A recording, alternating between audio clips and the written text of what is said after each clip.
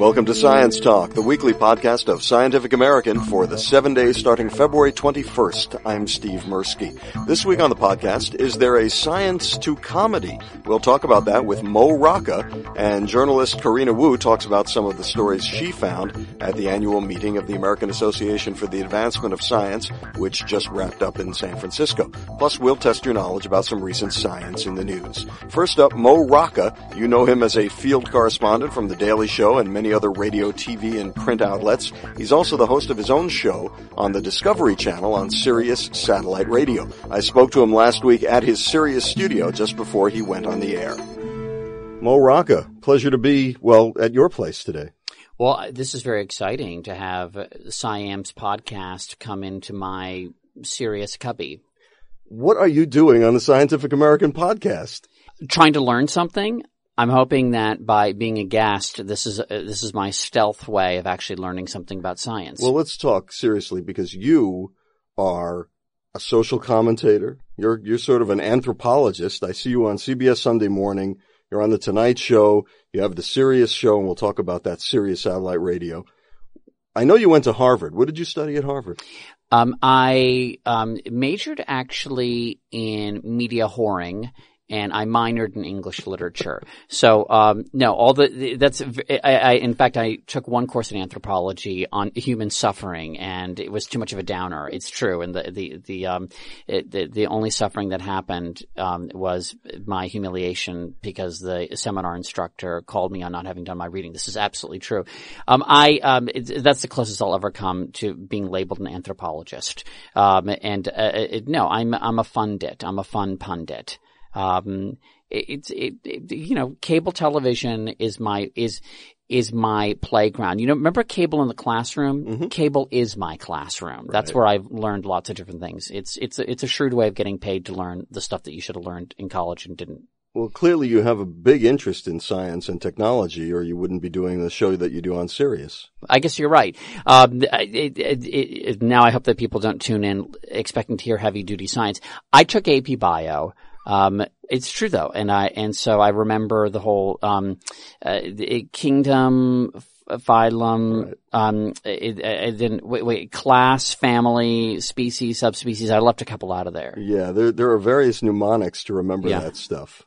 Some of which are unsuitable for children, so we won't get into them now. But that's SciAm After Dark. Exactly, a show that we have on the drawing board. So, tell us about your Sirius program. It's on the Discovery Channels. Yeah, it's on the Discovery Channel Sirius 119, and we talk about anything that might fall under the very wide rubric of Discovery, which can include Discovery Channel shows, TLC, Animal Planet, Fit TV, Discovery Health. I gravitate towards Discovery Health because I'm still fascinated and haunted by the Romanian woman with the 200-pound tumor on her butt. We covered that story because she only got the operation because the Discovery Channel filmed it. Mm-hmm. So they picked up the tab on it. Mm-hmm. And we figured that was a terrific way for the disenfranchised in our country to get the medical procedures they need by turning them into television shows.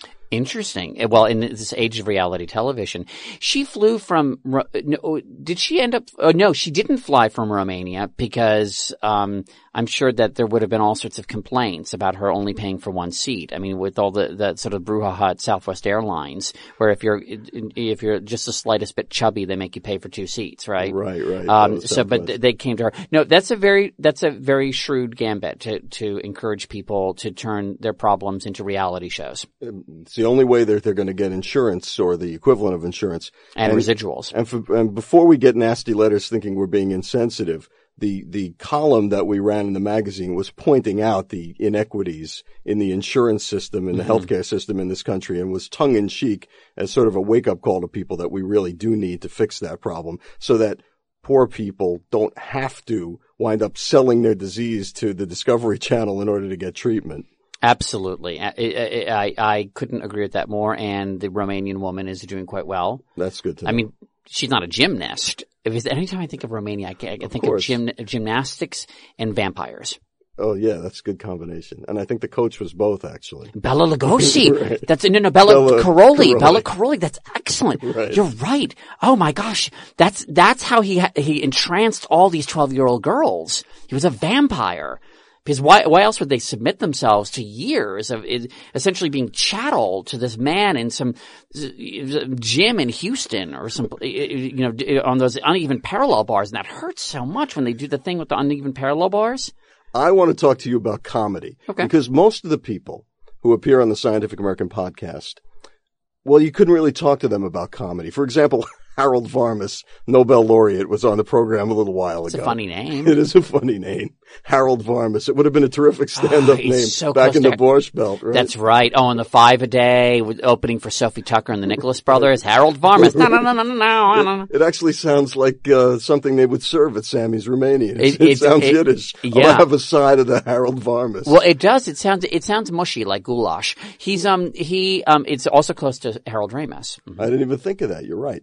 So I think that comedy, obviously comedy's been studied. Humor has been studied a lot by psychologists. Now, speaking of Harvard, I actually sat in on a class at Harvard on comedy. Mm-hmm. And it was the most deadly thing you could ever want to see. I'm really shocked. There was they dissected the movie The Producers to the point where it snuffed every ounce of humor out of it. Only a Harvard professor could turn The Producers into Schindler's List. Exactly. So there's obviously, if you're in a comedy club, you are engaging in sort of an experimental scientific exercise. You're testing to see what's funny and what isn't.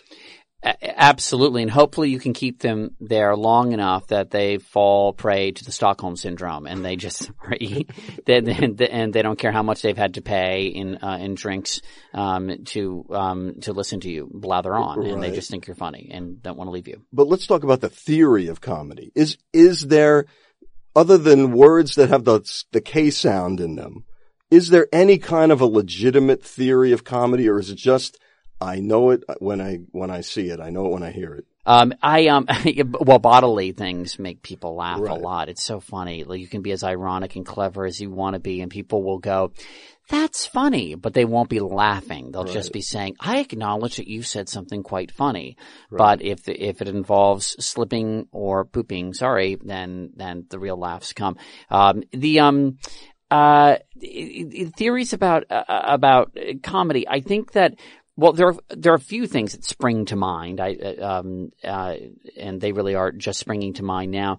Familiarity is one thing. I actually heard Bill Maher say this, and I think he said he had learned it from Johnny Carson, or maybe it was Bob Hope. But that there is, for comics that are familiar, that their persona is familiar to people, they're already starting with a leg up, and that has something to do with the comfort level of an audience. An audience doesn't want to be alienated. They want to start with a certain degree of predictability and comfort, but that's not enough. That just makes you pleasant and nice and maybe bring a smile to people's face.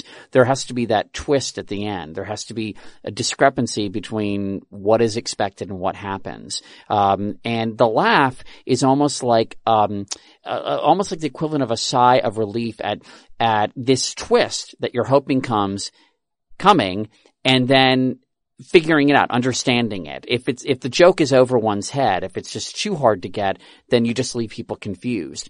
But a pun, for instance, a play on words, it brings a level of satisfaction to an audience. If it's barely over their heads, not quite over their heads, but almost there, and they can get it, they can figure out what the joke is, then the aha is the laugh. Does that make sense? Yes, absolutely. I think if you leave it to the audience to do the work, to make that last connection, to do that last step, then they get the satisfaction out of it. And the surprise is, there must be parts of the brain that light up and go, "Oh yeah, that's it. That's funny. I got it myself." I think if you spoon feed it to them too much, then you might get some of the humor in it, but you won't get that same kind of visceral reaction. Well, an example of this, and it doesn't have to do with play on words, it has to do with maybe cultural references. And I think that somebody like Dennis Miller can be really, really funny. And I was especially a big fan of his HBO show.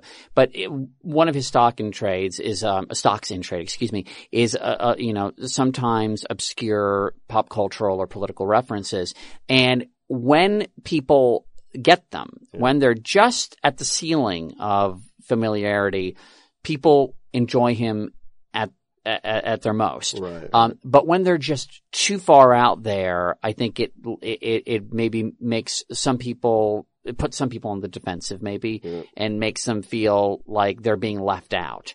And, It's also why it's so easy to do a Dennis Miller impression. You just put any kind of references in that nobody's going to possibly understand, right? Cha-cha. So I think it's a balancing act between the familiar and the unpredictable. Yeah, it's like I think Robert Provine wrote a book about theories of humor that we reviewed in the magazine, and he talks about jokes are not funny. Relationships are what make things funny. So that when you have Jack Benny being accosted by the mugger, and the mugger says, "Your money or your life," and Benny doesn't answer right away, without saying a word, the audience goes crazy. Of course, this is 50 years ago, but the audience goes crazy because they have that pre-existing relationship with the character that's so cheap. And then finally, when he says, "I'm thinking it over," then they lose it even more. But you see it on Seinfeld too. It's the relationships. It definitely is the relationships. And before we started doing this podcast, we were talking about sitcoms and sitcom pilots, and I have the dubious privilege of reading them because I auditioned for many of them, and knock on all pieces of wood around you. One thing I see just common to the worst and the best that holds true and is a good thing is that an emphasis is placed on the relationships, because people are not, no matter how clever the wordplay is in a situation comedy, people aren't going to watch week to week if they don't care about the relationships. Mo Rocca, I'm going to let you go because you have a show to do, and I thank you very much. Oh, well, thank you. I'm a big fan of Siam, and not just the Siam of the King and I. You can hear Mo Rocca's 2-hour weekly radio show, which includes a lot of science and tech stuff, every Monday at 5 p.m.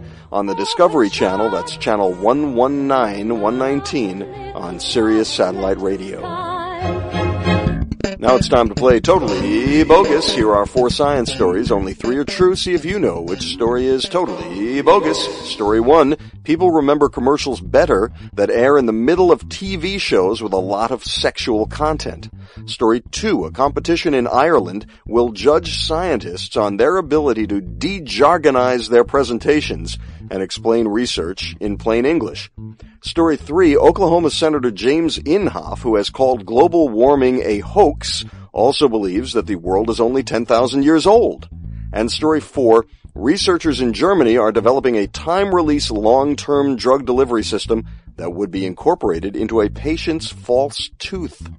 We'll be back with the answer, but first, Corina Wu is a freelance journalist and one of the regular contributors to the daily Siam podcast, 60 Second Science.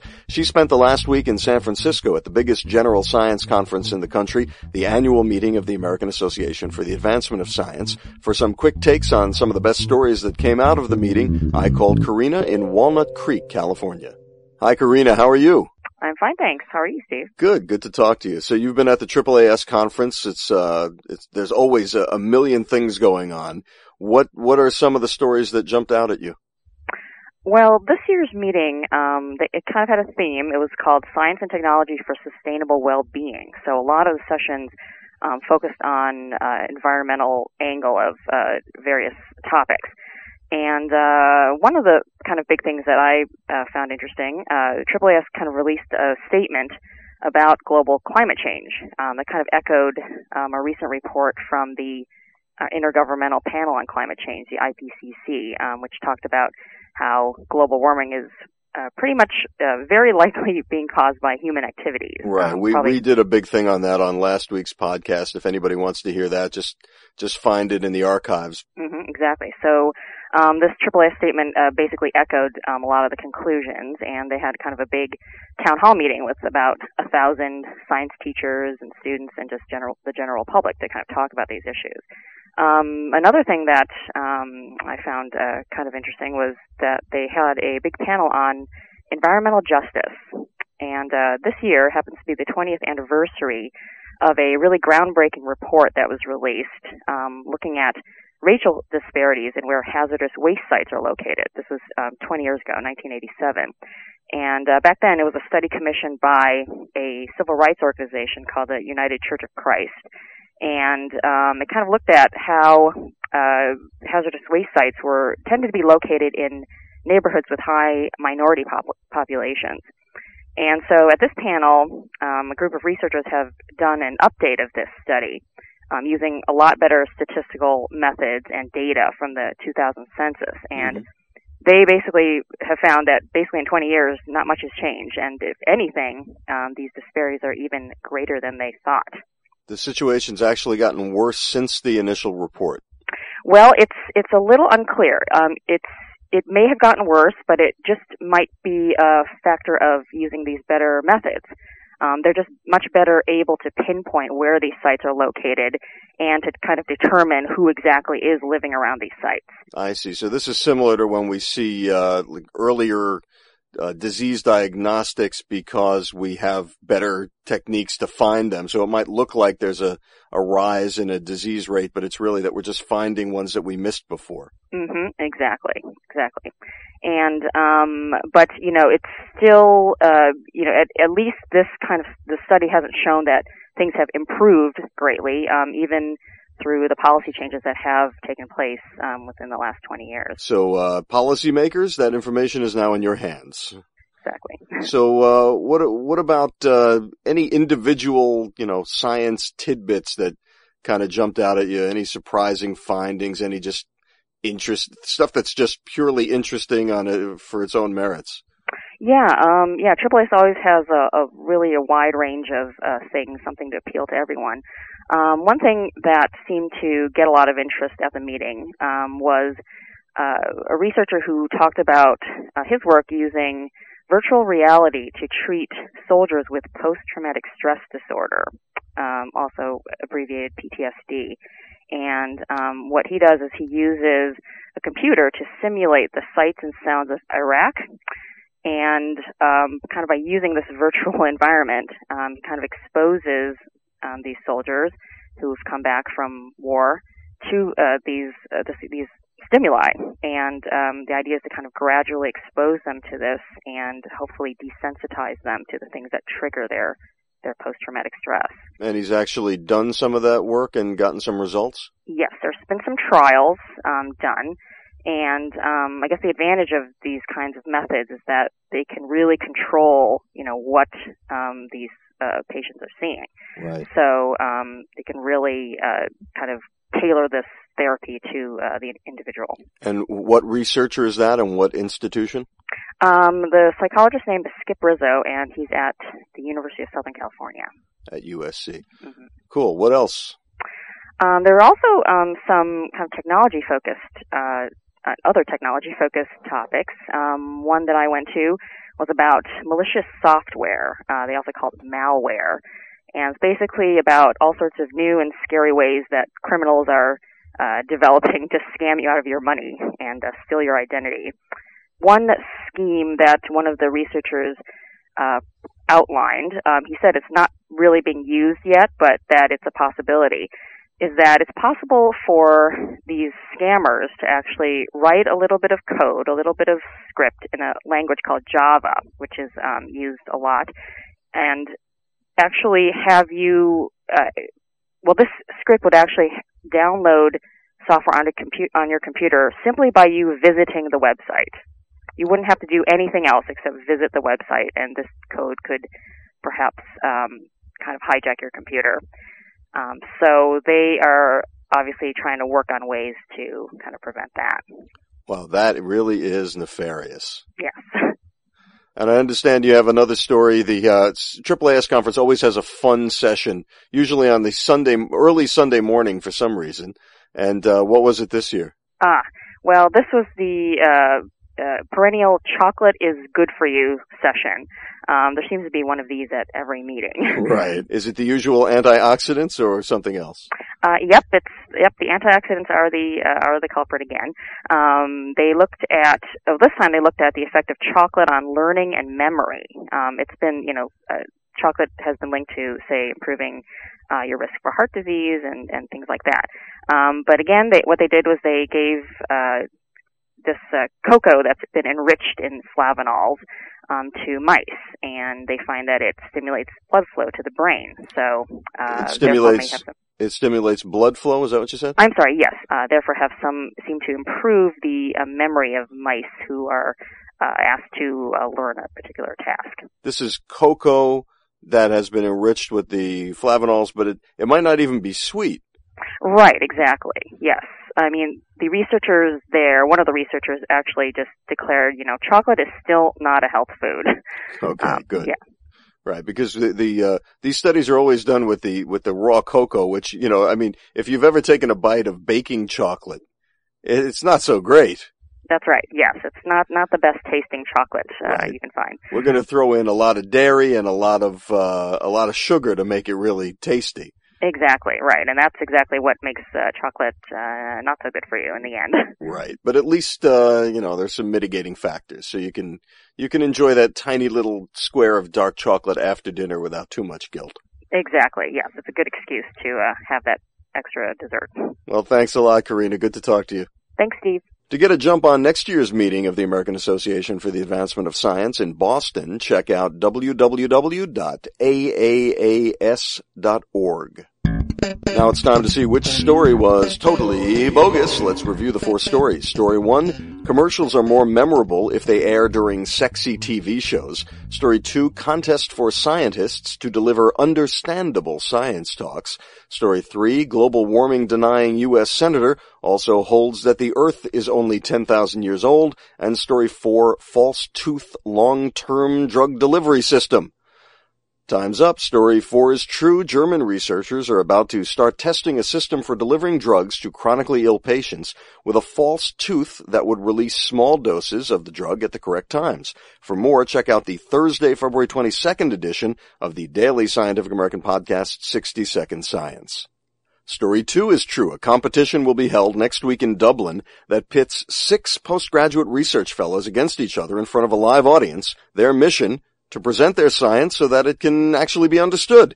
The competition, called Access Science 07, takes place Tuesday, February 27th at University College Dublin. We wish them luck with their necessarily non-obfuscatory circumlocutions regarding naturalistic materialism. We'll get to story 3 in a moment, but story 1 about people remembering commercials better if they air during TV shows with a heavy sexual content is totally bogus, because a study just published in the journal Applied Cognitive Psychology found that people have poorer recollections of commercials that run during sex-laden TV shows. However, a second finding was that men, only men, not women, had excellent recall of a product in a commercial if the commercial had a sexual theme. Now we need a study to see what kind of commercials Tim Hardaway really remembers. Story 3 is, well, we have a slight departure from our format here, and I hope you'll forgive me, because I don't know if story 3 is true or not. That's the one about U.S. Senator and global warming denier James Inhofe believing that the world is only 10,000 years old. But here's what I do know. As you heard while I was talking to Karina Wu just now, 2 weeks ago, this podcast covered the IPCC Global Climate Change Report. That discussion was with Siam.com associate editor David Biello. In the midst of our conversation, we had this exchange, which I edited out of what we played on the air. So, Senator Inhofe thinks that this whole thing is a big hoax. Yeah. And he has been quoted numerous times. He's in this pitched battle with the Weather Channel of all places right now. He thinks the Weather Channel is being alarmist on this issue to try to spike up their ratings. My question is, and I know I'm setting up a straw man here, but I'm just curious, does anybody know, and I could certainly just, call up his office too, does Senator Inhofe believe that the Earth is 5 billion years old or 10,000 years old? Do you know? I do not know, actually. Because, if your worldview is that the Earth is 10,000 years old, it changes your entire perspective on a lot of issues. That is true. That is very true. I edited that out because I interviewed David the morning that the podcast went to press, and I thought it was only fair to give Senator Inhofe a chance to respond to my charge. And I'm calling it a charge if you believe that the world is 10,000 years old. I wanted the senator to have a chance to respond before I just publicly assumed that he was indeed a young Earth creationist who held that the world was only 10,000 years old. So on February 6th at 11 a.m., I called the senator's D.C. office and left voicemail. I also emailed the senator's office. That email read, "Hello. Just left voicemail at the D.C. office following up with email. We're trying to determine if the senator holds to the view that the Earth is approximately 10,000 years old or the view that the Earth is closer to 4.5 billion years old. This query is in regard to an interview with another reporter in which the senator's views on this question were discussed, the assumption being that the senator holds to the young Earth view. So we want to verify his position before mentioning it publicly. Many thanks, Steve Mirsky, Scientific American." It's now been 2 weeks, and I have yet to receive a reply to my simple question as to the senator's views on the age of the Earth. So we're going to keep track of how long it takes, if ever, for the senator's office to get back to us here at Scientific American. Senator Inhofe has famously called man-made global warming a hoax. So I would urge other journalists covering global warming to ask Senator Inhofe, what else do you think is a hoax? Clearly, the scientific community concludes that the Earth is far older than 10,000 years. What is your stance on that issue? Then perhaps we can move on to the senator's views on evolution, a heliocentric solar system, and whether it was Earthlings who built the pyramids. Well, that's it for this edition of the Weekly Scientific American podcast. You can write to us at podcast@sciam.com. Check out news articles at our website, sciam.com. The Daily Siam podcast, 60 Second Science, is at the website and at iTunes. And thanks to my friend Tom Bessois, who sent along a website that makes available the original radio coverage of John Glenn's historic first spaceflight, which took place 45 years ago this week. You can check out that audio at tinyurl.com/33x2WW. For Science Talk, the weekly podcast of Scientific American, I'm Steve Mirsky. Thanks for clicking on us. Is a puzzlement.